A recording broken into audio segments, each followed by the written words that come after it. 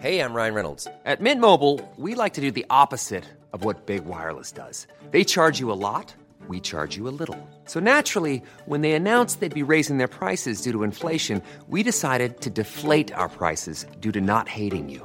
That's right. We're cutting the price of Mint Unlimited from $30 a month to just $15 a month. Give it a try at mintmobile.com/switch. $45 up front for 3 months plus taxes and fees. Promo rate for new customers for limited time. Unlimited more than 40 gigabytes per month. Slows full terms at mintmobile.com.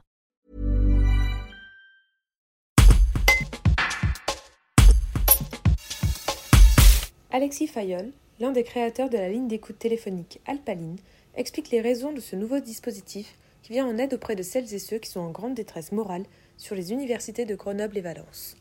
Un reportage de Frédéric Feiss. Du coup, Alpaline, c'est une ligne d'écoute par et pour les étudiants de l'université Grenoble-Alpes, donc sur les sites de Grenoble et Valence, qui va permettre aux étudiants en situation de santé mentale difficile d'appeler leurs pairs qui sont formés pour faire de l'écoute active.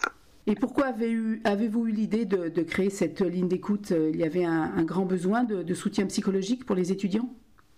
Oui, il y avait un grand besoin qu'on avait constaté avec le réseau des associations et Interasso Grenoble-Alpes, notamment à cause de l'isolement physique, l'isolement social, l'environnement familial.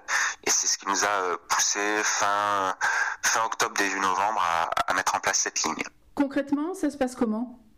Concrètement, un étudiant qui se sent mal va pouvoir appeler nos bénévoles au 04 65 84 44 24. Il va tomber sur un des bénévoles qui fait la permanence et il va pouvoir discuter avec lui sans être jugé et de manière compréhensive. Et ces bénévoles ont suivi une formation ? Ils ont même suivi 3 formations. Une formation à l'écoute active, une formation à l'évaluation au risque suicide et une dernière formation sur la gestion du stress et des émotions. Cette ligne d'écoute Alpaline a démarré depuis combien de temps et quels sont les premiers constats ? Alors, on a commencé du coup la création de la ligne en novembre et on a commencé les premières écoutes début janvier. Les premiers constats pour les personnes qui nous ont appelés, c'est surtout des besoins de discuter suite à l'isolement physique et les problématiques de réorientation qu'on constate en ce moment avec les résultats des premiers semestres. Support comes from ServiceNow, the AI platform for business transformation. You've heard the hype around AI. The truth is, AI is only as powerful as the platform it's built into.